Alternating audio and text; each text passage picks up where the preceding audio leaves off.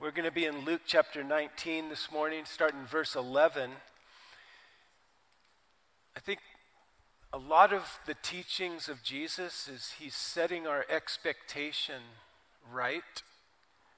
I think we have a slide so that we might avoid the disillusionment, the disappointment, the discouragement that comes when we expect something that's never coming. So the Word of God sets our expectation. I wonder how much of what I expect is actually coming from what I want rather than what God has said.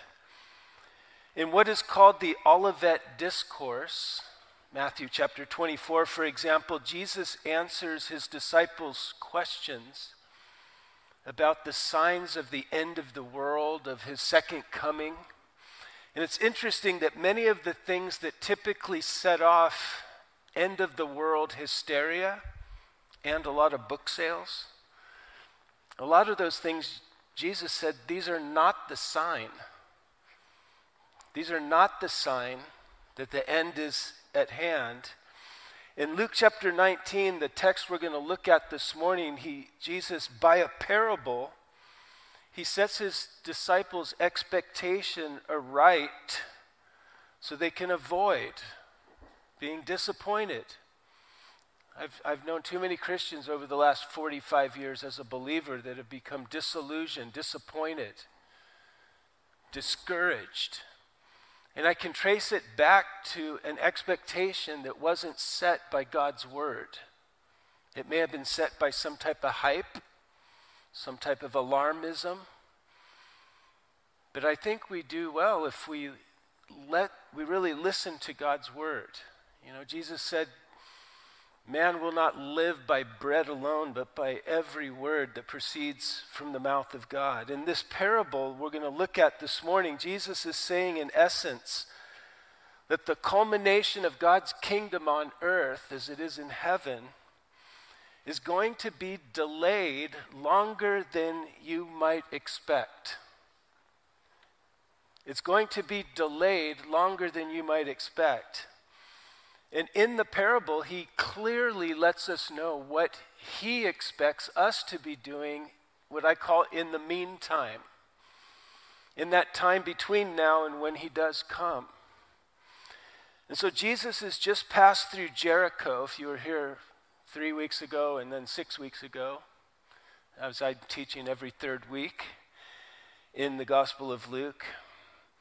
But he's just passed through Jericho. He healed, remember, blind Bartimaeus. He also had lunch with a mafia kingpin named Zacchaeus, a little guy who was jumped up in a tree because he wanted to get a view of Jesus. He heard Jesus was in town. It says on his way, verse 11, we're going to pick up in verse 11 of chapter 19. On his way to Jerusalem, he spoke another parable. Notice, because he was near Jerusalem and because they thought that the kingdom of God would appear immediately. So we're given the reason right here off the bat why he's speaking this next parable. It's because they thought the kingdom of God's going to appear immediately.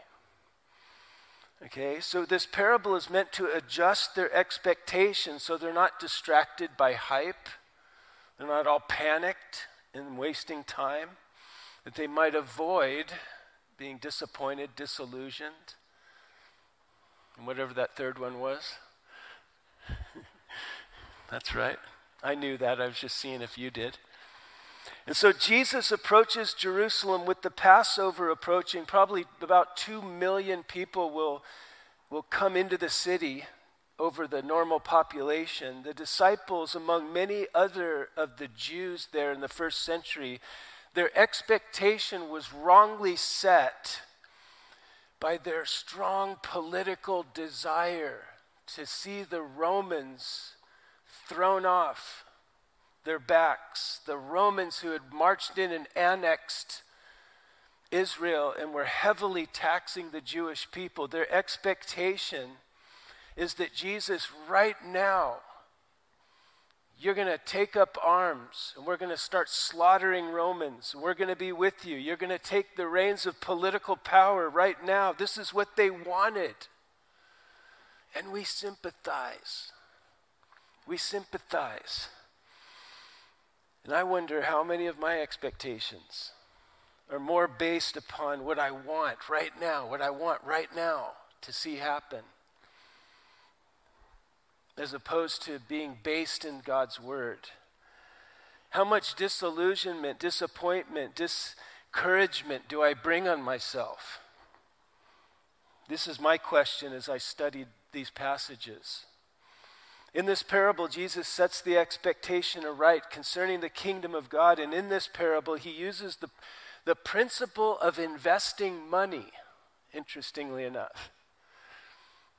This is a topic around my household as a child growing up. Was every day my dad was bringing up the principles of investment. He was an airline pilot, but his second career that he did alongside of that was he invested money, and he was a financial advisor. And I've always been hesitant to bring these things up as I've been in pastoral ministry, because so many churches is focus on money, try to get money from the people. At Calvary Chapel, Chuck Smith never talked about money, and yet Jesus gets into investing. He's going to talk about it, and I'm happy to talk about it. I love talking about it in private to people. It's exciting, the principles of investment, but he's going to illustrate what he's saying, what he expects us to be doing, by really getting into the principles of investment. He expects us to be investing our lives in this in-between time, in this meantime, between now and when he comes. Therefore he said, a certain nobleman went into a far country to receive for himself a kingdom and then to return. Again, they're entering Jerusalem, and he's telling this parable because they thought the kingdom of God would appear immediately. And so Jesus begins to correct their expectation, and he starts in about this certain nobleman who goes into a far country. It's going to be a lot longer than you guys are expecting, is the message right off the first part of this parable. It's going to be a long while until he returns. It's not going to happen immediately like you expect. And they were all set up for disappointment, disillusionment, and they did become depressed. And they went and hid.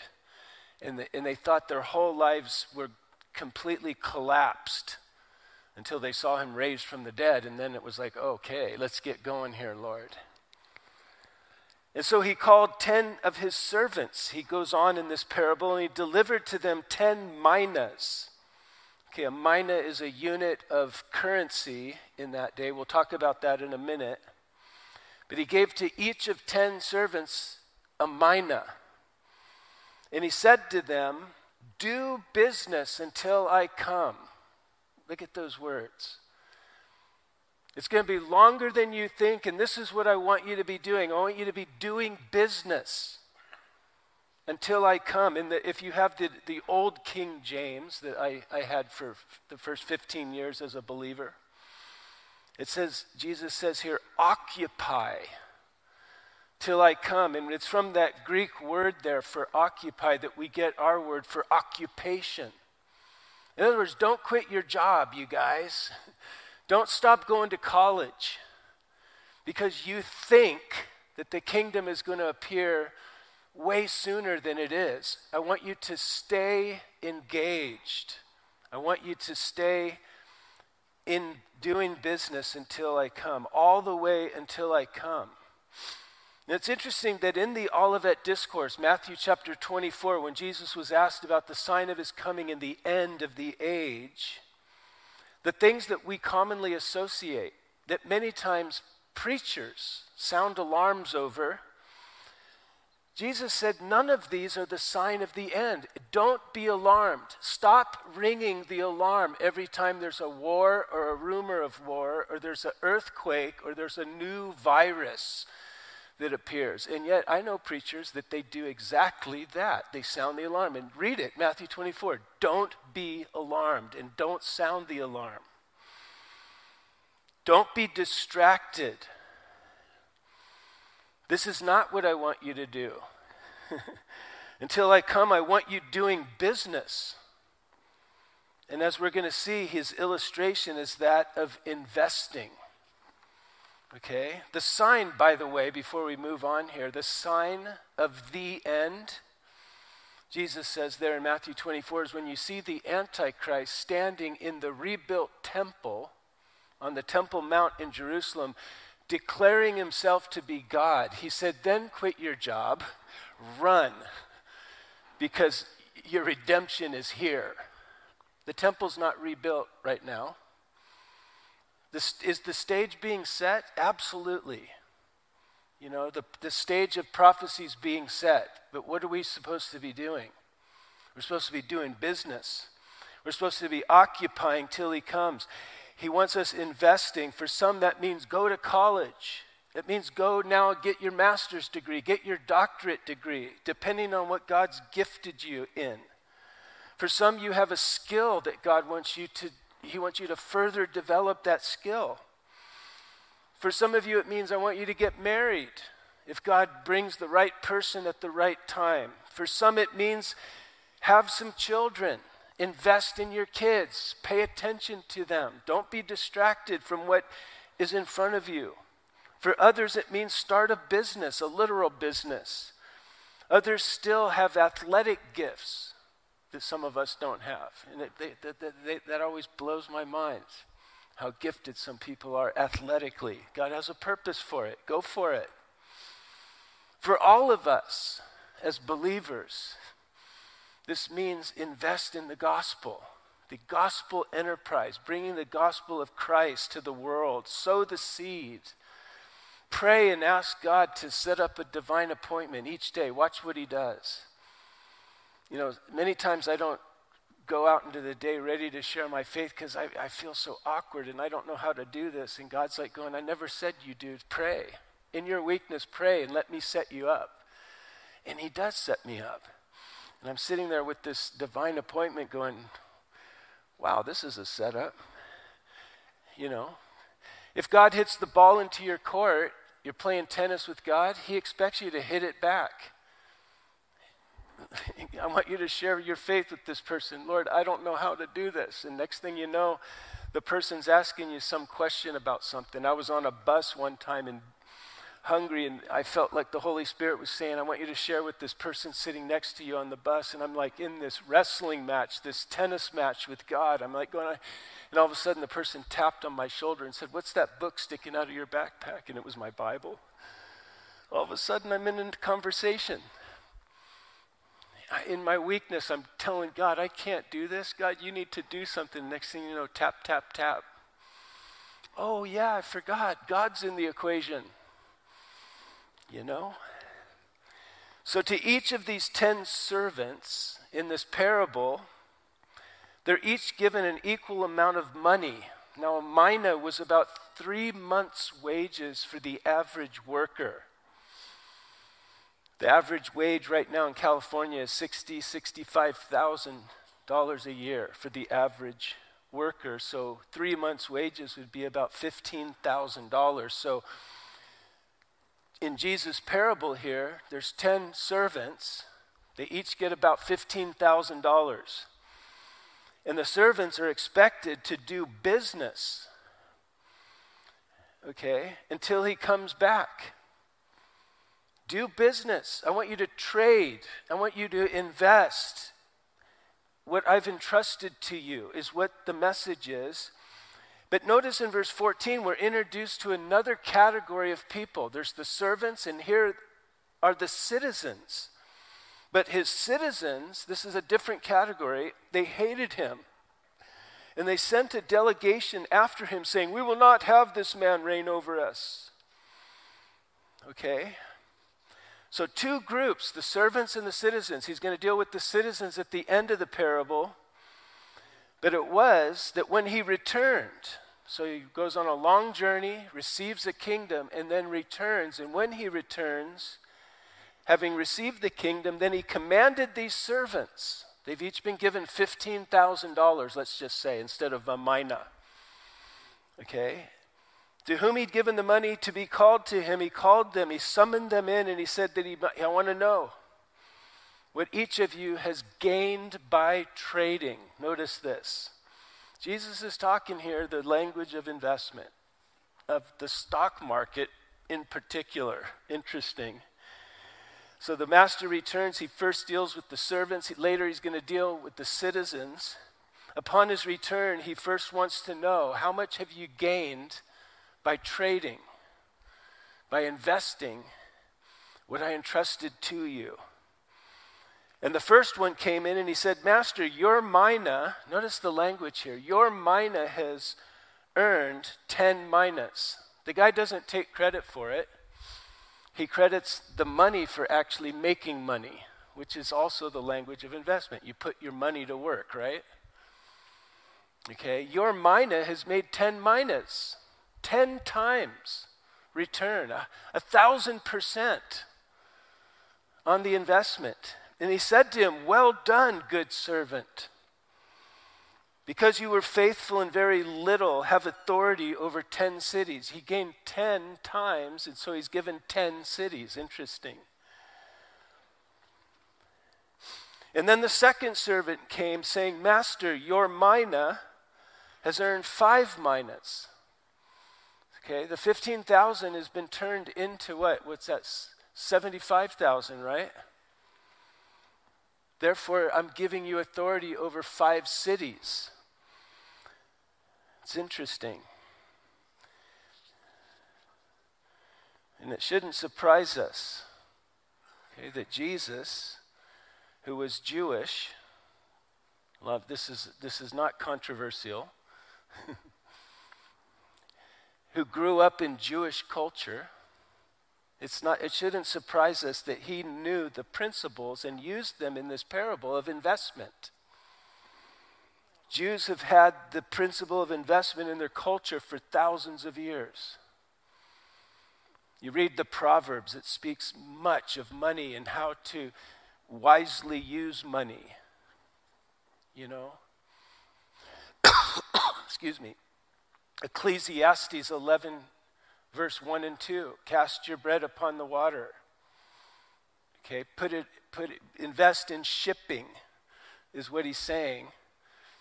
After many days, there'll be a return. But he says, but send it out in 7 different directions.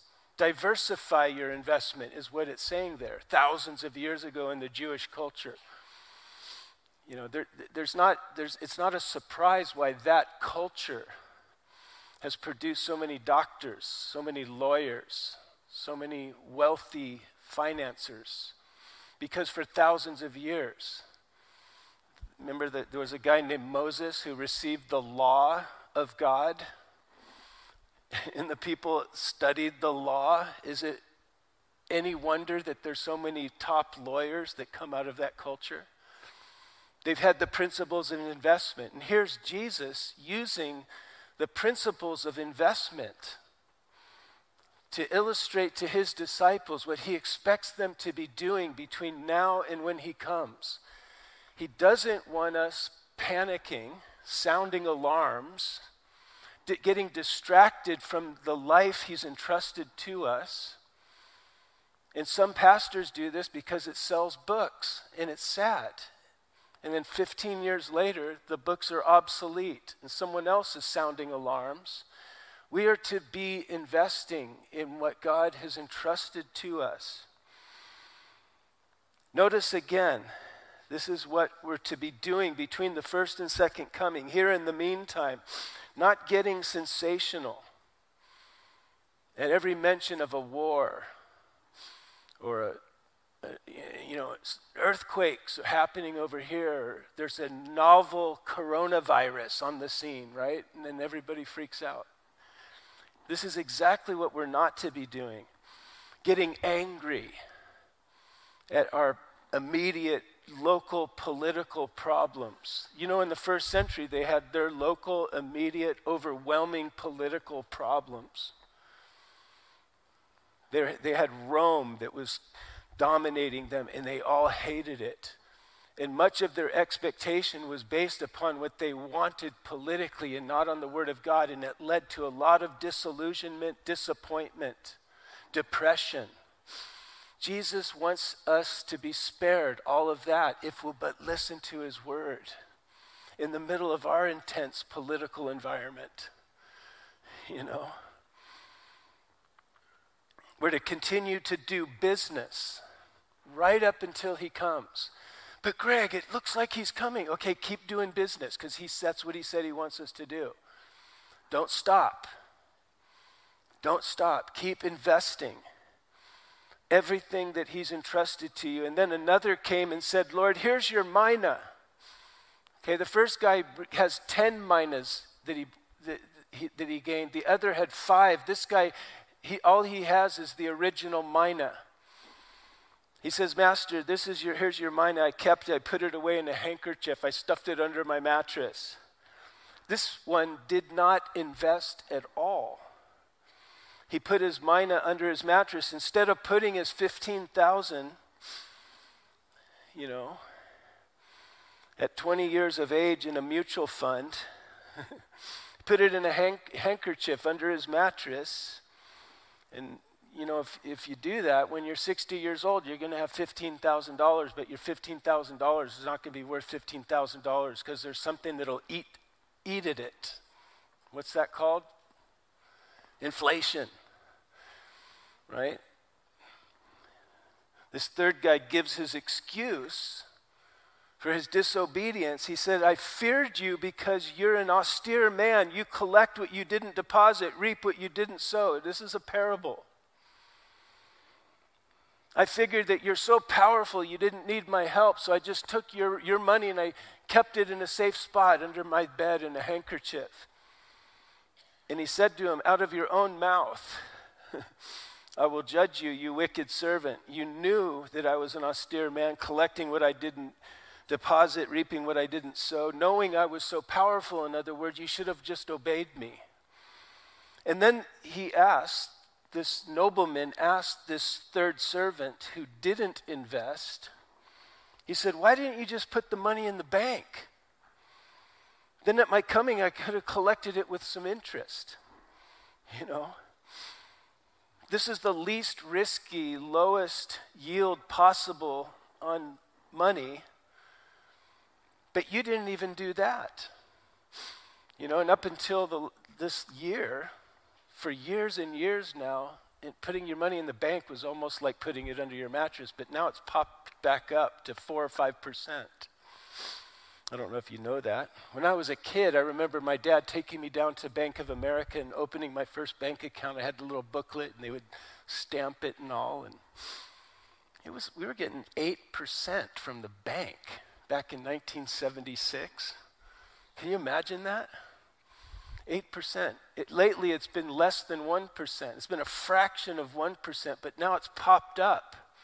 Here, Jesus in this parable is saying to the third guy, why didn't you just stick it in the bank to get a little interest for me? Isn't this interesting? This is not the focus of our message, but the full counsel of God on this topic of money and investment and all. If you take all the scriptures and you put them together, you can summarize God's instruction to us concerning our relationship with money. And it's this: give some, enjoy some, and invest the rest. And then you can be able to give more, enjoy more, and then even invest more. This is what God's word tells us. And there's too many verses, and it's not the focus of this study. But God is wanting us to invest, not just money, but he wants everything that he's entrusted us to be put into a place where it can multiply. Okay? For some of you, your minds, he wants you to read, to learn new things, to have it as part of your daily discipline.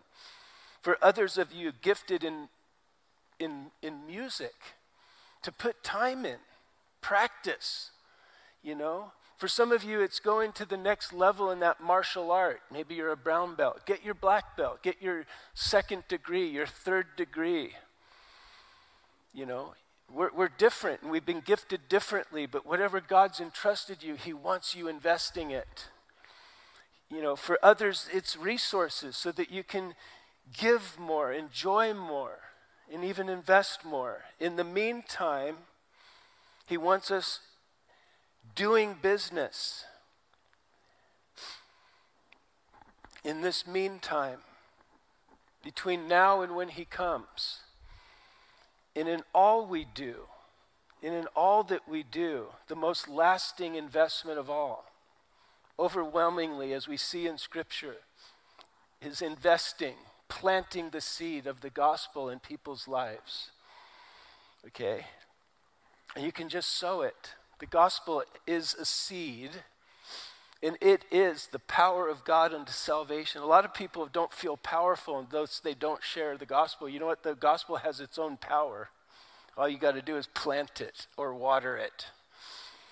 And God's the one who brings the...